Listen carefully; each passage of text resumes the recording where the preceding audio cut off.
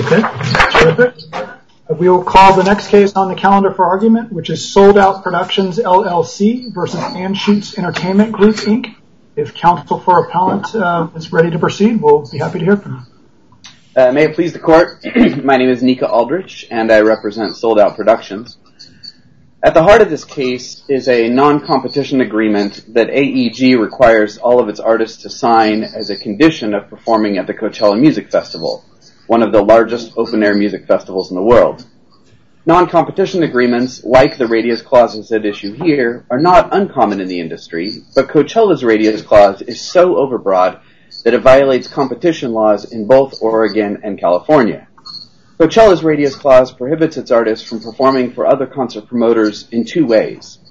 First, artists who perform at Coachella may not perform at any other festival in all of North America for a period of about 6 months. That restriction is not limited to the California area where the festival takes place, or even to Coachella's market generally. Festival in that contract is defined broadly to cover any event at which 4 or more artists perform, whether or not they are even on the same stage or in the same location, and whether or not the event is even a music festival in the same way as Coachella. For example, concert series or county fairs seem to fall within their definition of festival. But this illegal clause does not stop there. Yes? I take it because your remaining claims in this case all speak of intentional interference with contract or prospective advantage. That you believe that mustn't it be true that Coachella or AEG did something wrong other than enter into the contract? Yes, it's their enforcement of the contract, their selective waiver of the contract. I want to ask you about both of those things. With respect to selected waiver, how did that harm your client? Well, it's harmful in that it shows that the means, so in Oregon, intentional interference occurs both if the means is improper and also if the purpose of the enforcement is improper. Now, I understand that. I asked a different question. My question is, how could selective enforcement have harmed your client when your allegation of selective enforcement isn't that they these people to perform at other concerts other than their own? Yes, I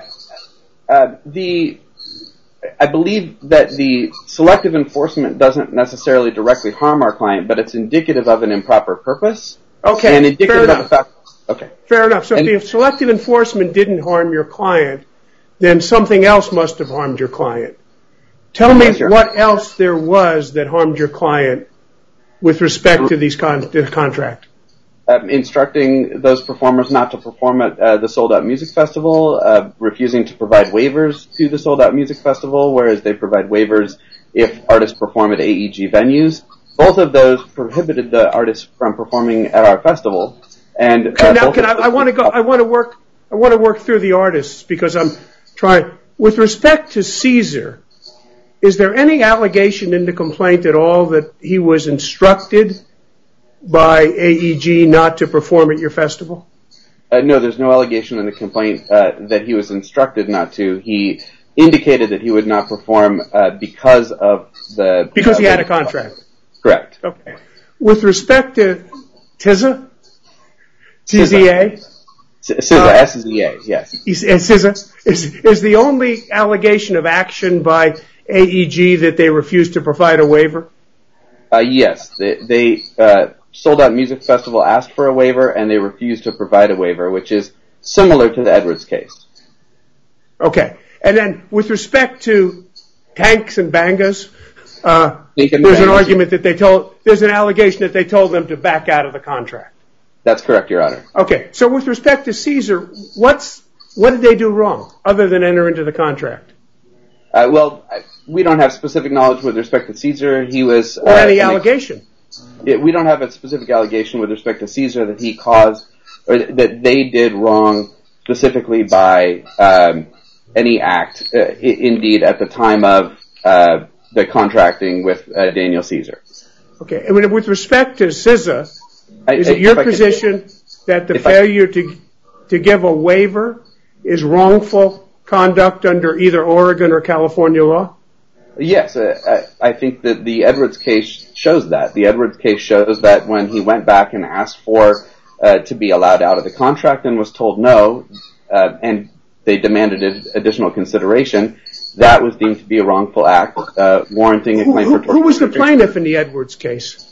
Well, it was the plaintiff. The plaintiff was Edwards himself in that case, but I don't know why that would be. That's my question. With respect to a third party, do you think it's wrongful conduct under Oregon or California law to just simply remind somebody that you're going to hold him to his contract? I don't think that's...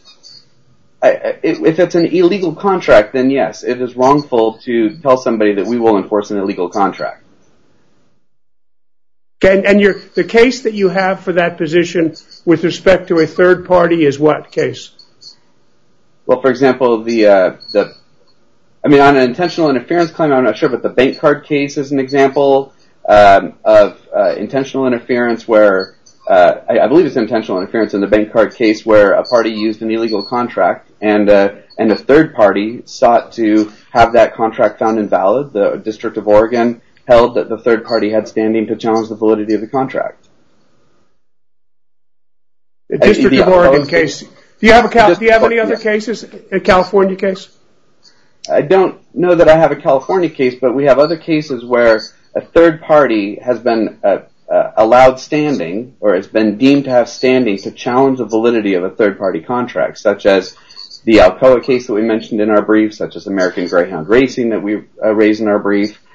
And we also raise other entire contexts where third parties have standing to challenge the legality of contracts. All of antitrust law, all of RICO law is based on the premise that a third party can say that contract you have with this third party is illegal. No, I agree with you. And let me just tell you what's concerning me. What concerns me is that, at least with respect to the interference with prospective advantage claims, both California and Oregon require some sort of wrongful act. And I see the wrongful act that you allege with respect to Tanks and Bangas. That's easy. Somebody said, undo my contract. And the other ones, at most you have, is somebody who says, I have a contract with someone, he won't let me out of it, and therefore I decline to do business with you. Is that tortious interference? I believe so. I don't see the distinction between a contracting party asking for that versus a third party asking for that as I look at the Edwards case. The distinction there was not part of the rationale that was provided in the Edwards case. If a party enforces an illegal contract, says, I'm not going to provide any waiver of this illegal contract, that is wrongful act for purposes of intentional interference claims or unfair competition claims.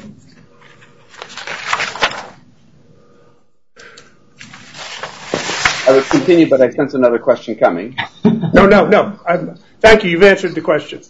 Okay. And again, I believe that the selective enforcement idea goes to a couple of different issues. First of all, it goes to whether the contracts are reasonable in the first place. I would assert that it's not reasonable, that the scope and bounds of the contract are not reasonable if AEG then lets everybody breach it as long as they do it on AEG's condition. It's also wrongful because it shows, or irrelevant because it shows an improper purpose, right? The purpose of this contract is not to protect Coachella. Otherwise, they would not let Pink and the Bangers perform in their own backyard 2 days before the performance at Coachella, but refused to allow Pink and the Bangers to perform 1,200 miles away 1 day later. So the selective enforcement here isn't about the wrongfulness itself. It's about an improper purpose.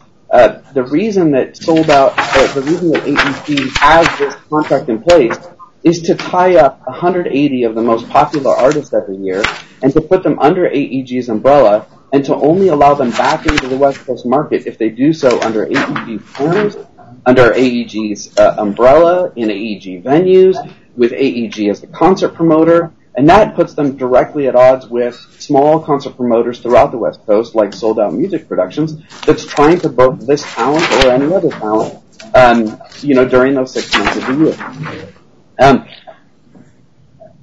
As we've explained, the clause is illegal both in California and under Oregon law. both of which prohibit these types of non-compete agreements as contrary to public policy. And as I explained, to make matters worse, they lock these artists out of the market for months every year and then selectively allow them back into the market, but only if they perform for AEG. Let me ask you a question a little bit different, in a little different way. Let's assume these contracts exist, and when you go to performers and ask them to perform at SOP, Sold Out Production concerts, they all say, "No thanks, I must decline, I have a contract with AEG." Would you have a cause of action? If it's a generic statement, I cannot do that, I have a contract with them. Perhaps not, but here what they've said is I can't do so because of the radius clause. And the radius clause. I'm sorry, I didn't phrase my question appropriately. Let's assume that their response was, no, I can't do that because I've entered into a contract with them, which has a clause which prohibits me from performing at this time or place. And that's all that occurred. Would you have a claim for tortious interference with either contract or, prospective advantage? I think that's essentially the fact pattern with respect to Daniel Caesar as it's pleaded in the complaint. And as you and I agreed, I think simply him stating, no, I won't do it because of the radius clause, I don't think we necessarily have a claim there because because AEG hasn't taken a step, they haven't taken a wrongful act around that time. Their only wrongful act, we would allege, is entering into the radius clause in the first place, and they didn't have knowledge at that time. But you do believe it's a wrongful act. You do believe it's a wrongful act to remind a performer that he has this contract and that you consider it to be valid. I believe it's a wrongful act to enforce the contract and remind. That wasn't the question I asked. The question I asked was, do you believe it a wrongful act to remind an artist that he has signed this contract and that you believe it to be valid? No further steps. Yes, I believe it's wrongful to remind somebody of their obligations under an illegal agreement. And he doesn't have to know that he's about to enter into a contract with this particular plaintiff? I would have to go back and look at the law to see what I think about that fact pattern. I mean, no, they would have to know, right? There has to be a knowledge element. So they would have to know that they're about to enter into a contract with somebody else, which is the fact pattern we have here, of course. And at that point, if they are, for purposes of having that party not perform with that other, with that third party, for purposes of that, they remind them, oh, you have an obligation to us under an illegal contract, that becomes a wrongful act. So if it's just, if somebody comes to them and says, I'm looking to perform elsewhere, want to let you know about that, and AEG says, oh, don't forget you have a contract with us, I don't think there's tortious interference there because AEG under that fact pattern ostensibly doesn't know about, they don't have the knowledge element satisfied. But again, that's not what we're dealing with here with respect to both Tank and the Bangers and SZA. But if, again, I'm not trying to give you a hard time, I'm just trying to understand your position. If an artist calls up and says, not just can I generally perform for somebody else, but Sold Out Productions has called me. And so you then know that Sold Out Productions has called, and AEG says precisely the same thing, which is you have a contract with us, then you think that's wrongful interference.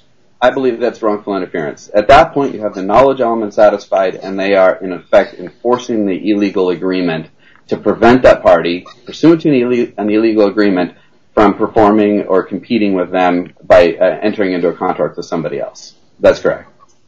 And am I that you have alleged that this is an illegal contract, but the district court hasn't determined that issue yet. Is that correct?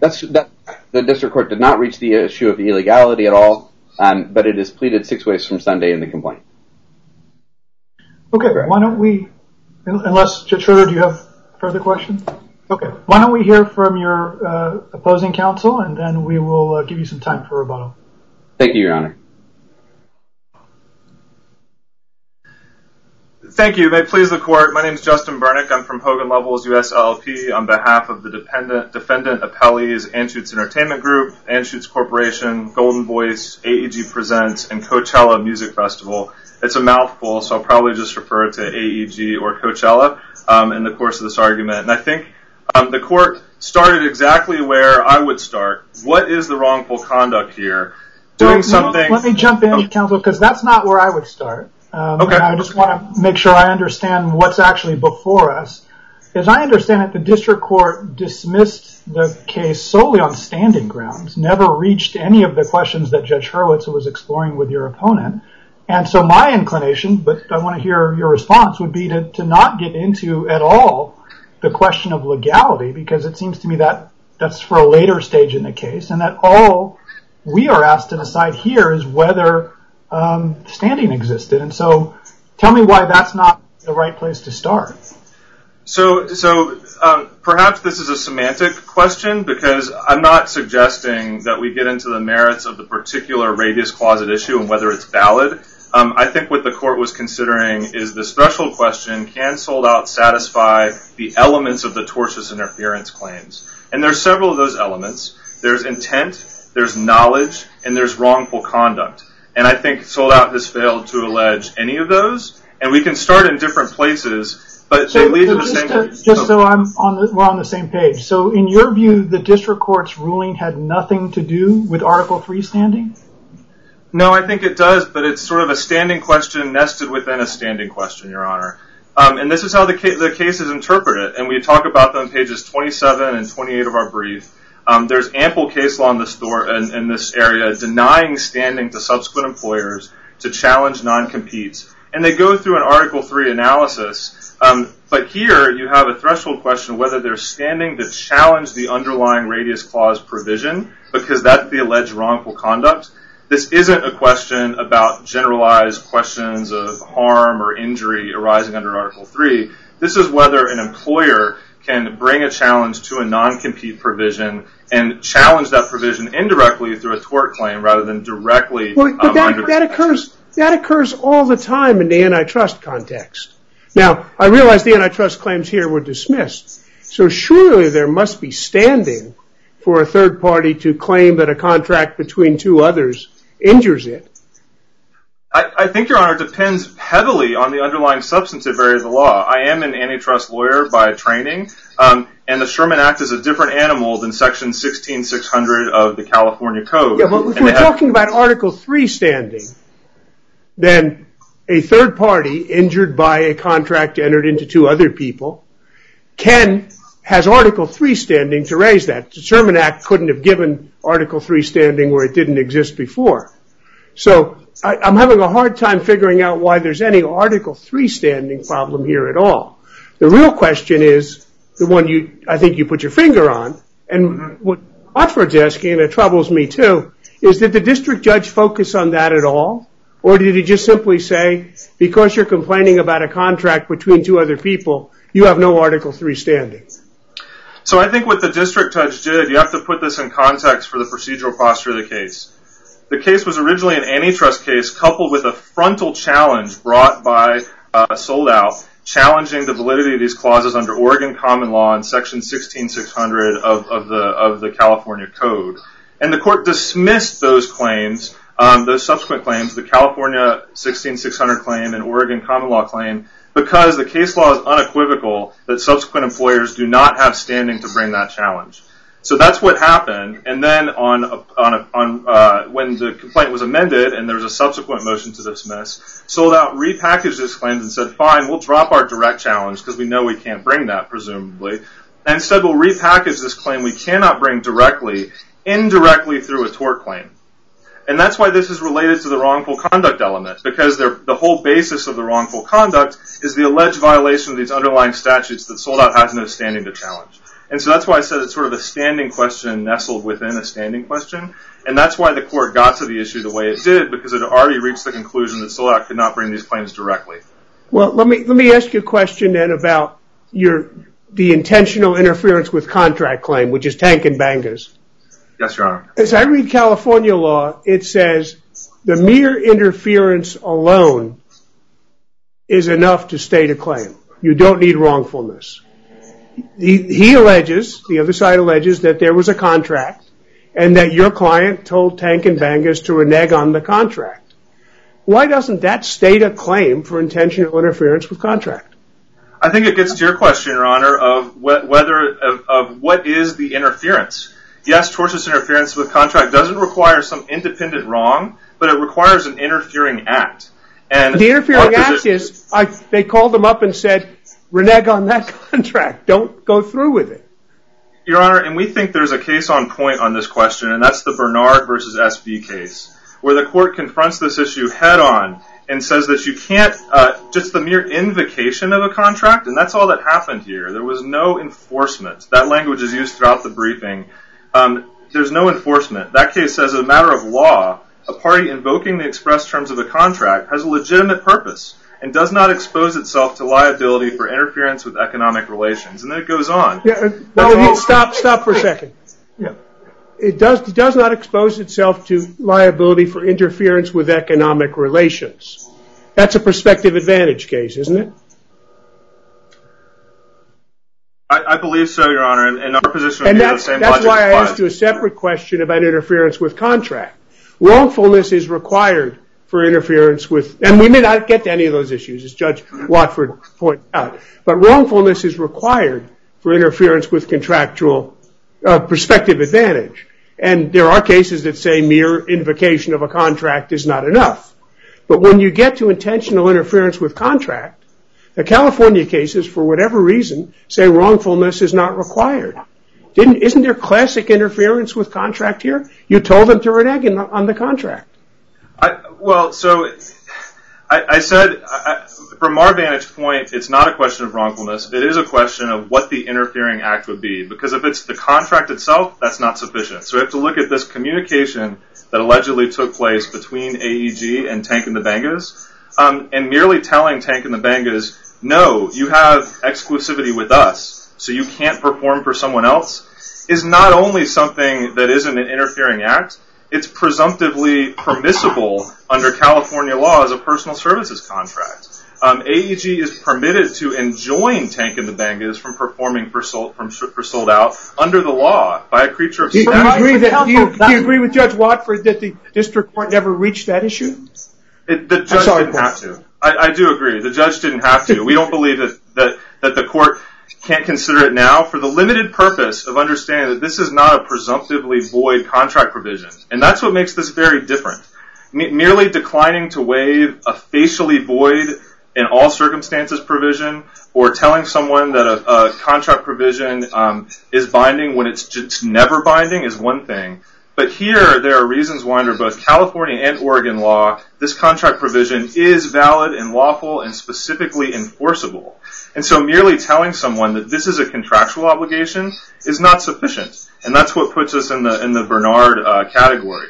And we have to imagine a world under a contrary rule. A contrary rule would allow any third party who's incidentally damaged by a pre-existing contract to manufacture a tort claim by requesting waiver or having the customer go and say, well, what are my obligations here? If AG says, well, here's your obligation to the contract, all of a sudden there's a tortious interference claim. That's far broader than we read the cases. And the cases, and we collect them on pages 27 and 28, and there's no contrary authority we're aware of, says that third-party subsequent employers have no standing to challenge these non-compete agreements except in a very narrow situation where there's actually been enforcement. And what does enforcement mean in those cases? It's actual or threatened litigation. If AEG had gone out and said, look, we have these non-competes, sold out, you need to get out of the way, we're going to sue you, I think it's pretty clear under the case law that in that situation there could be a colorable tort claim. There's an actual overt act, an interfering act, whether it's wrongful for purposes of prospective relations or for interference with contract. That didn't exist here. The Edwards case, the bank card case that were cited, they're entirely different. Bank card wasn't a tort case, wasn't a non-compete case, and there was threatened litigation. Edwards' case involved an employee filing a lawsuit, and not just a mere request to waive. The former employer demanded a new agreement with new consideration to allow the employee out of the non-compete. that's something that is an overt interfering act, whether we're talking about prospective relations or interference with contract. It was not present here. AEG didn't go to Tank and the Bangas and say, sorry, we'll let you out of the non-compete and you can perform a sold out, but you have to give us some new consideration. That's the Edwards case. Counsel, can you remind me the Ixchel, if I'm saying the name right, that case of ours in which we certified a question. Footnote 5 of that case I thought was helpful for your opponent, but tell me why there whatever our court said is not controlling on our facts. So as I understand it, in Ixchel, Your Honor, Ixchel had a relationship with Forward Pharma. Forward Pharma then formed a relationship with Biogen, and in that new relationship, Biogen insisted on an express provision that said you cannot deal with Ixchel. There's no question about knowledge of the relationship at the time that contract was formed. There's no question about intent that we have at issue here. The mere entering into that potentially invalid contract is on its face expressly written into the statute to be targeting Ixchel. The standing question, my understanding, was not at issue, but the most important issue is timing. Footnote 5, counsel, if you've got the case in front of you, because as I understand it, obviously we couldn't have certified the question if we did not first satisfy ourselves that we had jurisdiction. And as I understand it, there was a challenge raised to our jurisdiction, and we said no. On these facts, what you're calling the third party, the non-party to the contract, it's a tortious interference claim. Of course they have standing if they're alleging that they were injured. And so I guess I don't see why that, whatever we said in that footnote, does not control on our facts here for standing purposes. So, I distinguish between a threshold Article 3 question about whether there's standing and whether all the other elements of the tort claim are met. Our argument is that the knowledge element, the intent element, and the wrongful conduct element are not met here. We're not making a threshold argument about sold out's potential injury from being denied a relationship with these artists. We're making an argument that arises under those three prongs of the substantive element of the tort. So as I read footnote 5, that's asking a different question. Where do you find in the district court's order that analysis? I'm sorry, which analysis? The analysis that you just made. You said we're not arguing about Article 3 standing. We're arguing about whether the various elements of intentional interference were met. So I think the order is more easily read the way Judge Watford characterized it at the beginning. That's why I'm asking. Yeah, and I'd go back to what I said earlier, that the court was proceeding based on a prior history here of finding that Sold Out had no standing to bring the claim directly, and so then it was trying to repackage its claim as a tort claim, and that can't cure the defect. I would submit to the court that it can affirm for reasons that are not expressly written by Judge Mossman in the opinion, and the discussion of this is relatively brief in that opinion. But I don't read Judge Mossman as having ruled out or ruled against us on the arguments that I'm making today. But I think there's a distinction, as I pointed out, between this threshold Article 3 question of just injury and the separate question of can you satisfy the substantive elements of the tort. And that's why I don't think the generalized Article 3, hazy allegations to Article 3 case law there in Sold Out's brief can trump all of the cases, case after case, finding that employers do not have standing to challenge non-competes, except in a very narrow situation when there's been actual or threatened litigation, some additional overt act. I point back to Bernard. Merely invoking the terms of a contract and telling a party what the contract means can't be tortious interference. Imagine a world in which that were true. You could never have any communication with your contracted party about what their obligations are without potentially exposing yourself to claims not just from the contracted party, but for any incidentally harmed or benefited third party who might be waiting in the wings like Sold Out was here. And that, we'd submit, can't be the law. We don't see any case to support it. Counsel, before you sit down, I had one other question. Not very much discussed in either side's briefs. What law applies to what claims here? It's a good question, Your Honor. Claims made both under California and Oregon law, and I'm not clear which one should apply to which. So what we said in the brief is that the outcome should be the same because the elements of the tort claim are the same. Now, obviously, Oregon and California treat non-competes quite differently. from our vantage point, the only issue now that should be considered is whether there are arguments that AG can make that they are valid under either Oregon or California law. Unquestionably they are. They're different in their particulars. But because there is potential validity to this contract claim, merely asserting the contract right itself is not sufficient wrongful conduct. Well, I think your answer to my question is it doesn't matter, but that wasn't the question I asked. What claim applies to which? What law applies to which claims here? So the application group case is the case in the record that has the most information on the choice of law issues that I think we're aware of right now. And here's what I would say: the court evaluated a non-compete in a contract where Maryland was the choice of law, involving a Maryland employer that entered into a non-compete with an employee. You had a California company that tried to hire the employee for work in California, and the court said California has an overarching interest in this because it's a California employee who's protected by the statute and a California company protected by the statute, and therefore in that analysis we should override the choice of law provision and apply California law. What I would say here is we have some different circumstances, and I'm not prepared to take a position one way or the other on which law should apply, other than to note that we're trying to protect an Oregon company for an employment opportunity in Oregon. And that's a different fact pattern than what we had in the application group case. Okay. If you have one concluding thought, you're over your time at this point. Well, I'm sorry. The only thing I address is the selective waiver issue, just because it's brought. And just very quickly, in one sentence, it doesn't make sense for a company to be compelled to enforce a non-compete against itself. And that's what this selective waiver clause is essentially, theory is essentially asking the AG to do, enforce a non-compete against itself. And we don't believe that can be wrongful conduct. Thank you, Your Honor. Thank you, counsel. I think you have some time for rebuttal. Let's see. Thank you, Your Honor. I was just looking at the clock resetting. I wanted to address a couple of points that were raised by my colleague. First of all, he characterizes what happened as an antitrust claim with some tort claims that were repackaged. That's not actually what happened procedurally. What happened was we asserted an antitrust claim and intentional interference claims and unfair competition claims, and we also had two claims in the original complaint that sought declaratory judgment.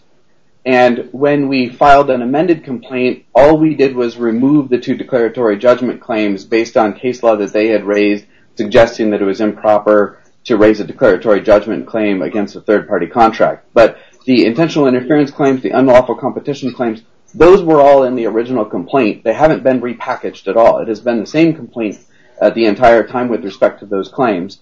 The other point I wanted to raise was about the cases that counsel continues to rely on regarding employers looking to challenge the validity of non-compete agreements with prior employers.